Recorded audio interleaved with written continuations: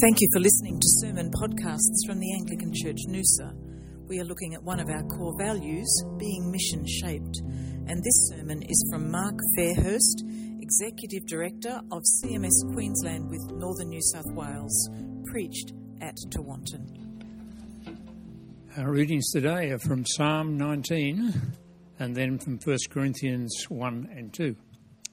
But firstly, a reading from Psalm 19, which can be found in your Pew Bibles on page 545. Psalm 19, verses 7 to 14. The law of the Lord is perfect, refreshing the soul. The statutes of the Lord are trustworthy, making wise the simple. The precepts of the Lord are right, giving joy to the heart. The commands of the Lord are radiant, giving light to the eyes. The fear of the Lord is pure, enduring forever. The decrees of the Lord are firm, and all of them are righteousness. They are more precious than gold, than much pure gold. They are sweeter than honey from the honeycomb. By them your servant is warned. In keeping them there is great reward. But who can discern their own errors? Forgive my hidden faults. Keep your servant also from wilful sins. May they not rule over me. Then I will be blameless, innocent of great transgression. May the words of my mouth and the meditation of my heart be pleasing in your sight, O Lord, my rock and my redeemer. The second reading is from 1 Corinthians chapter 1, beginning at verse 18, down to chapter 2, verse 5. And if you're following in your Pew Bibles, that's on page 1142. 1 Corinthians chapter 1, starting at verse 18. For the message of the cross is foolishness to those who are perishing, but to us who are being saved, it is the power of God. For it is written, I will destroy the wisdom of the wise, the intelligence of the intelligent I will frustrate. Where is the wise person? Where is the teacher of the law? Where is the philosopher of this age? Has not God made foolish the wisdom of the world? For since in the wisdom of God the world through its wisdom did not know him, God was pleased through the foolishness of what was preached to save those who believe. Jews demand signs and Greeks look for wisdom, but we preach Christ crucified, a stumbling block to Jews and foolishness to Gentiles. But to those whom God has called, both Jews and Greeks, Christ the power of God and the wisdom of God. For the foolishness of God is wiser than human wisdom, and the weakness of God is stronger than human strength. Brothers and sisters, think of what you were when you were called. Not many of you were wise by human standards. Not many were influential. Not many were of noble birth. But God chose the foolish things of the world to shame the wise. God chose the weak things of the world to shame the strong. God chose the lowly things of this world and the despised things and the things that are not to nullify the things that are, so that no one may boast before him.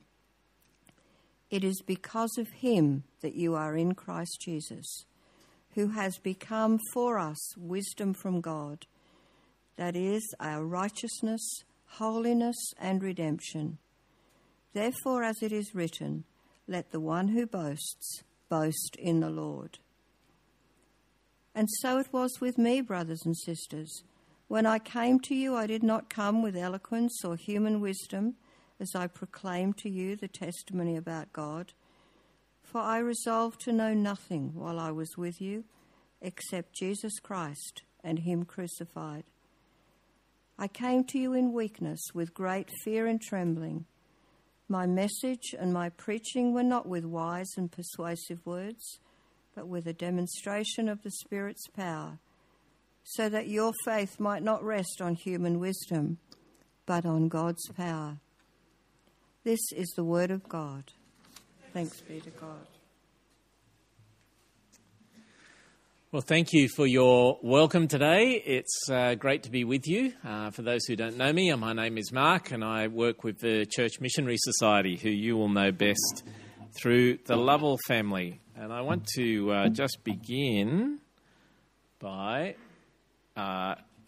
spending a little bit of time chatting about them and their ministry within South Africa. And then coming to that passage from 1 Corinthians and having a look at what it says to us. So, a quick update on Nathan and Diane. Nathan and Diane, as you know, are working in South Africa. Nathan at George Whitfield Bible College, training up leaders not just for the church in South Africa, but actually the church throughout Southern Africa and some of Central Africa as well. And Diane involved in Bible translation, again, mainly within that Southern African region. So, what have they been up to? Diane recently has been in Mozambique, helping lead a Psalms That Sing workshop amongst a small people group there, the Cody people. They are mainly Muslim background believers, and they have a translation of the New Testament in their language.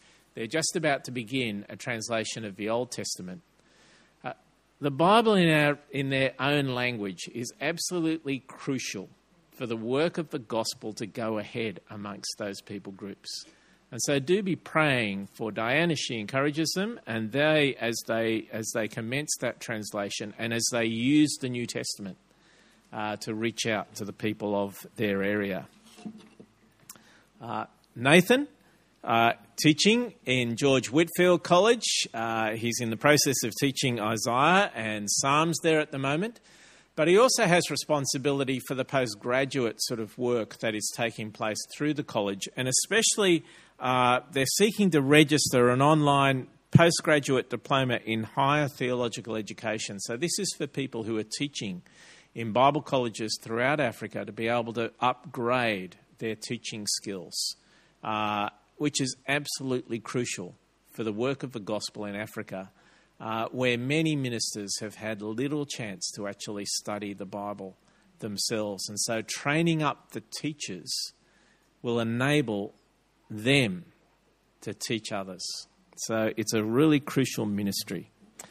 Now, if you're not already getting Nathan and Diane's prayer letters, you can go online to our website, look up our missionaries and find Nathan and Diane there and just click on the button that has to do with praying and join that group of people who are regularly getting their updates, praying for them and praying for the ministry that is taking place where they are. Now, Nathan and Diane are just two of almost 200 CMS missionaries working right across the world in about 40 different countries. In the last 2 years, we've sent out 36 new missionaries, which is a great reason for praise. During COVID, our missionary numbers dropped. We're now seeing those numbers rise once again. And of those 36, 5 are from Queensland and northern New South Wales, which is exciting for us. And each of those 5 are working amongst different unreached people groups. And so Ellie Bryce is working in Japan. Japan, the Japanese people are the second largest unreached people group for the gospel in the world. And so Japan is a crucial place for us to be sending missionaries. L&C are working in Southeast Asia and JNS in Central Asia. I can't tell you their names because this is going live and it's safer for them that you don't hear those names. But their ministries are small and fragile. Each of them are working amongst people who are largely unreached, which means the average person in those groups, in those people groups, will not have a friend or a friend of a friend of a friend who knows the Lord Jesus. they do not have a chance to hear of him. And so it's crucial that we send people to be that friend who can then raise up many more friends so that people will have that opportunity to hear about Jesus. It takes years for these new missionaries to learn language, to build relationships and trust that will enable them to speak about Jesus clearly to the people that they live among. So they need our prayers. It's not an easy work. We also have a couple of other new people, not as full-time missionaries, but for Daniel, he is an apprentice in our MENTAC, Ministering Across Cultures program in Sydney, learning how to reach out to people from a Muslim background. It's been a crucial apprenticeship, this. It's led to many people going into ministry in Muslim areas of our world. Ruth Sutcliffe has a PhD in historical theology, and she is going and doing short courses in Bible colleges in a number of places around the world to train up especially the future teachers of those colleges. And so, again, a really important ministry being done part-time by her. But there are still many opportunities to be filled. We could place as many missionaries as we have working today in places where we have been asked to send missionaries. So it's not us just looking for opportunities. It is Christian organisations, churches around the world saying, please can you send someone? We could send another 200. It is really important. One of the real needs we have at the moment is for people who have a master's degree in teaching. We have a number of schools around the world where in order to be there, you have to have a master's degree. That's what's required for you to get a visa. But a really important place to teach in missionary schools around the world so the missionaries can be in those countries and stay there confident that their kids are getting a good education. If you know someone who's got a master's degree in teaching, encourage them to think about that possibility. It's a wonderful ministry to have to enable the gospel to go forward.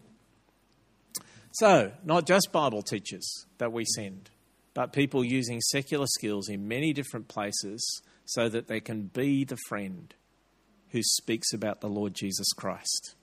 Now, if you'd like to hear more about the work of CMS, then yes, summer school is the place to come. It goes from the 5th to the 10th of January down at Mount Tamborine, just south of Brisbane. You can come for a day, you can come for a couple of days, you can come for the whole 5 days. It is a great opportunity to be built up in your faith in Jesus and to hear of the work of the missionaries working in various parts of the world. If you have kids or if you know kids within your family, if you've got kids in your family who are teenagers, then we have a Melt Youth Camp every May held on the Gold Coast. Again, a great opportunity for them to be grown in their faith in the Lord and to meet missionaries and be given that worldview of what God is doing around the world. So if you'd like to find out more, then there's a table out as you go into morning tea. Pick up a copy of our magazine, Checkpoint. There's a few different editions of it there.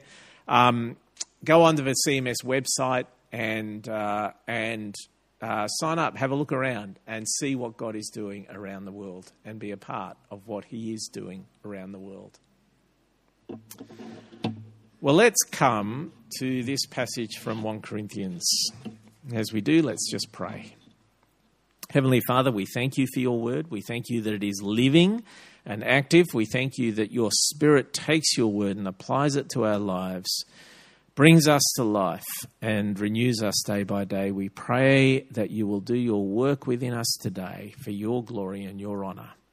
Amen. Now, if you pick up a copy of the CMS prayer diary, I don't have any here today. We've actually given them all away recently. We're about to do a new edition, so you'll have to wait for that one. But if you pick it up and open up to the first sort of page, you'll find there a map of the world. And in each of the countries where we have CMS missionaries working, we've sort of coloured it in green. It looks very impressive because we work in about 40 different countries around the world. It looks impressive, but you then begin to think, actually, in some of these countries, there's only one missionary.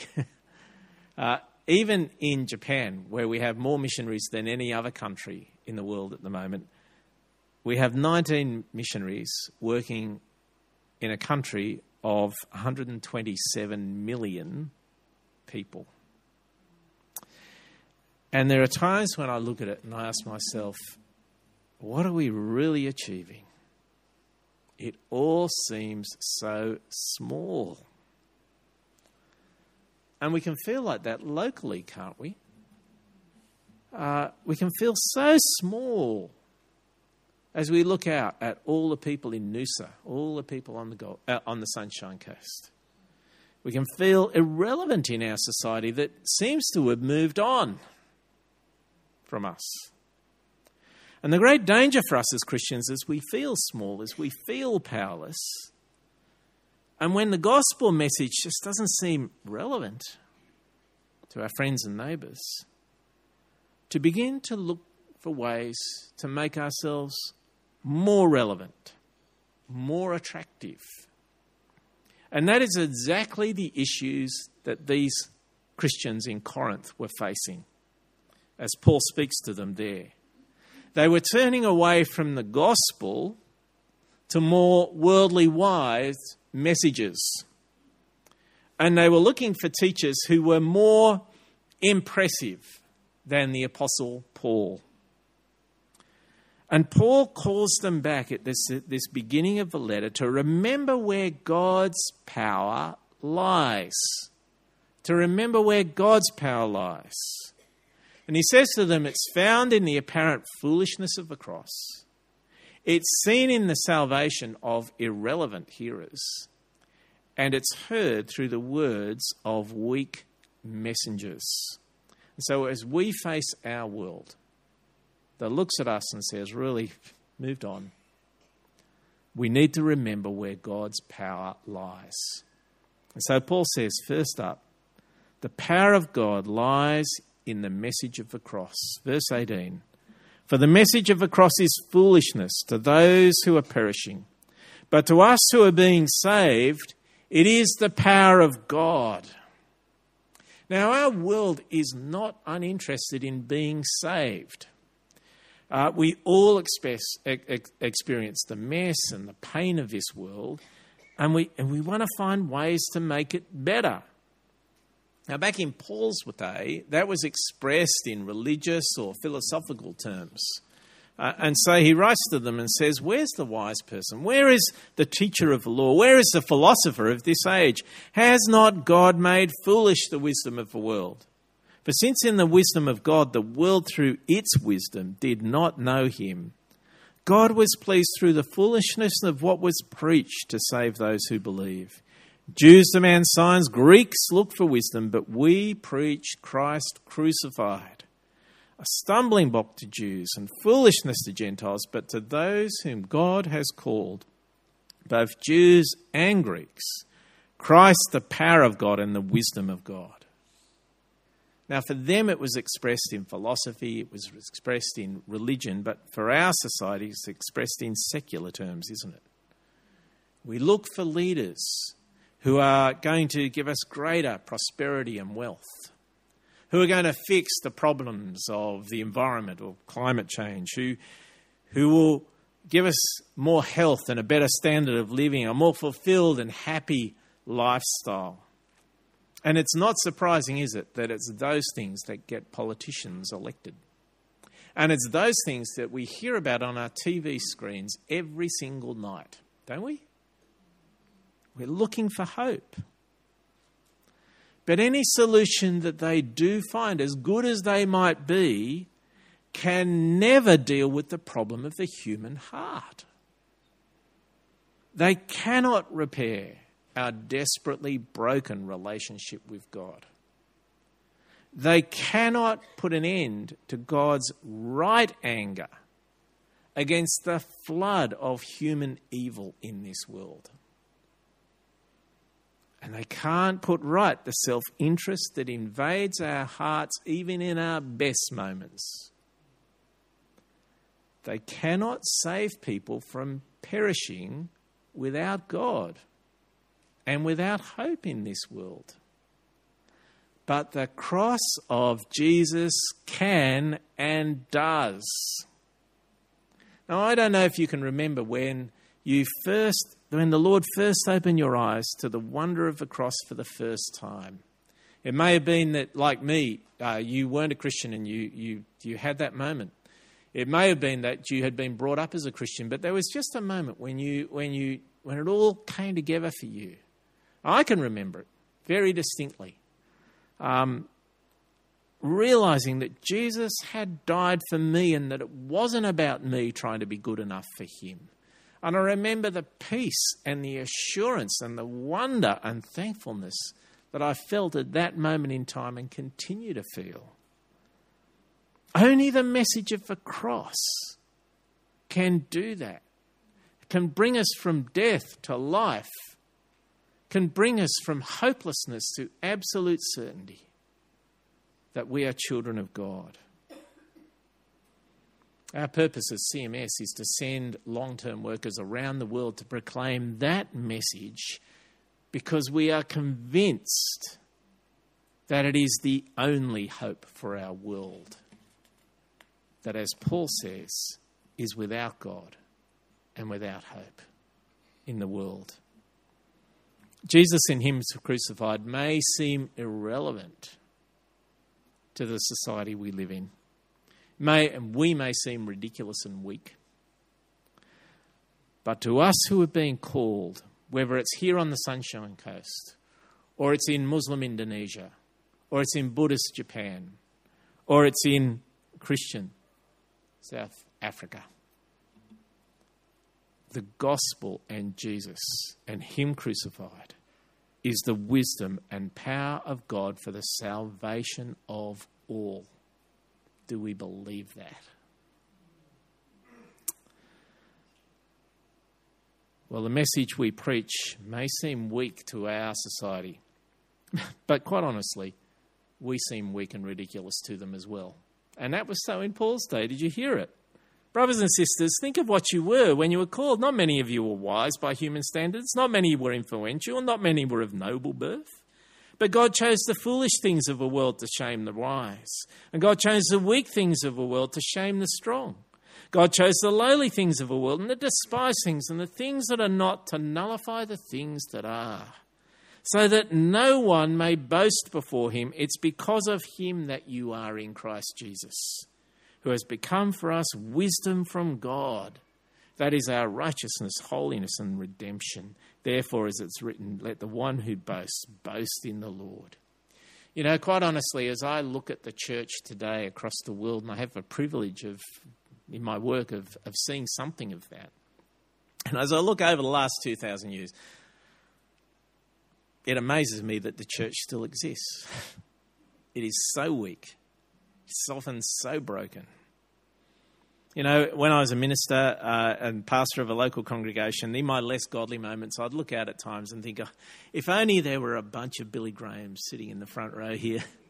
And just there were some fantastic youth and kids workers. And down the back, there were some really rich Christians who could just fund it all. And I'm pretty sure people were looking at me and going, oh, Lord, if only he could be like Tim Keller or Gary Miller. But you see, that's not the way the Lord works, is it? And the ones he's called it's us. Ordinary, unexceptional, many times struggling, us.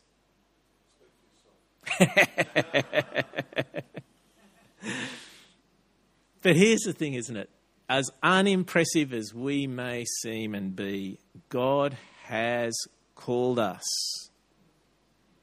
And it's because of him that we are in Christ Jesus, who has become for us wisdom from God. That is our righteousness, holiness, and redemption.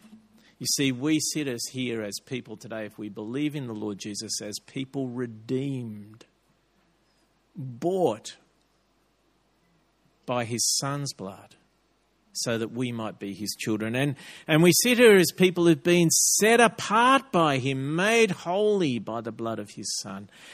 And we sit here as people who've been made righteous, prepared, ready as a bride for the coming of Jesus on that final day. And our very existence says to the world, the Lord is powerful to save. You know, at times when I read our missionary prayer letters, I can be tempted to think, what's the point? What are they really achieving? They've been there numbers of years and, wow, we don't see thousands getting converted yet. But you see, no matter how unimpressive they may look,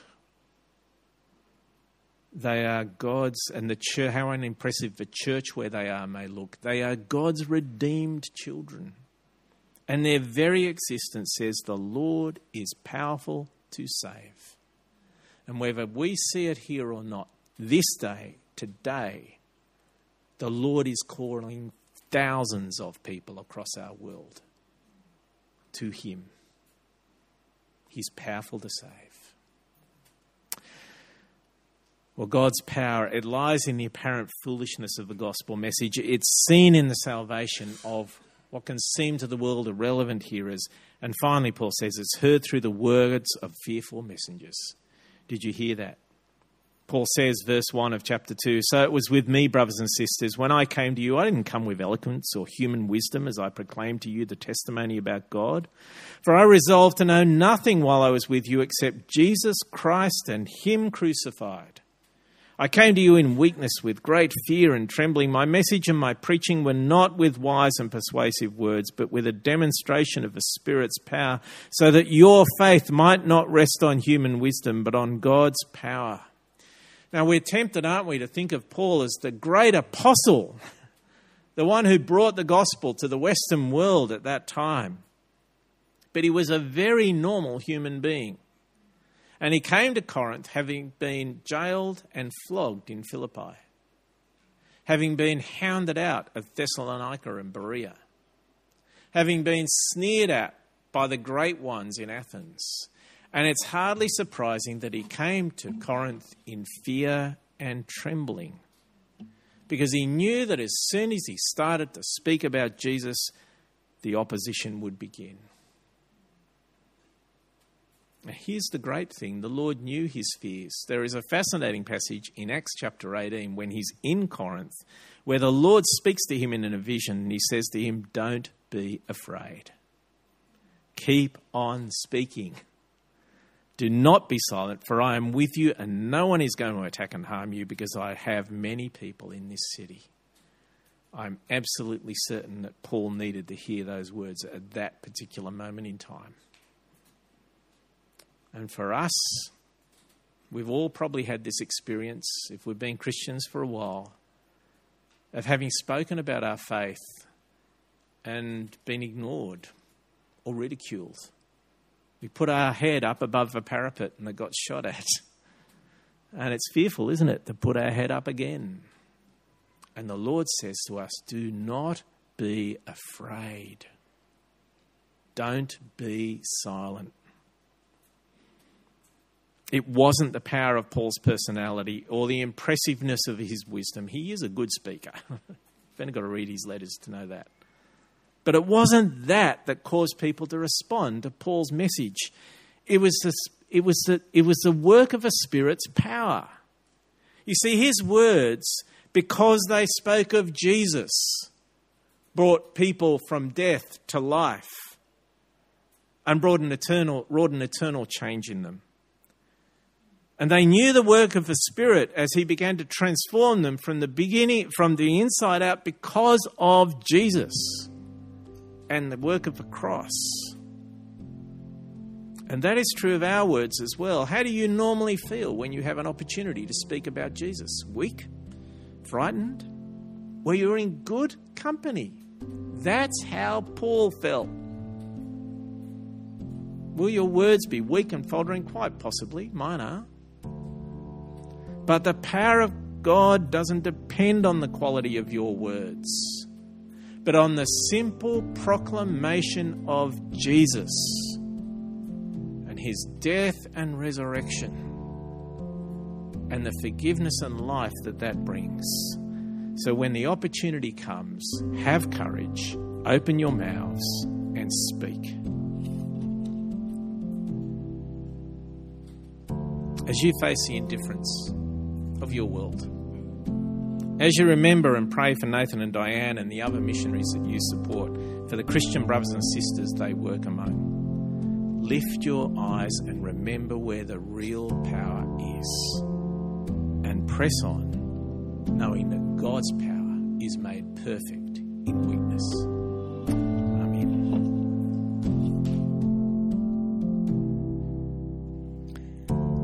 The Anglican Church Noosa is an evangelical Anglican church on the northern end of the Sunshine Coast, Queensland, Australia.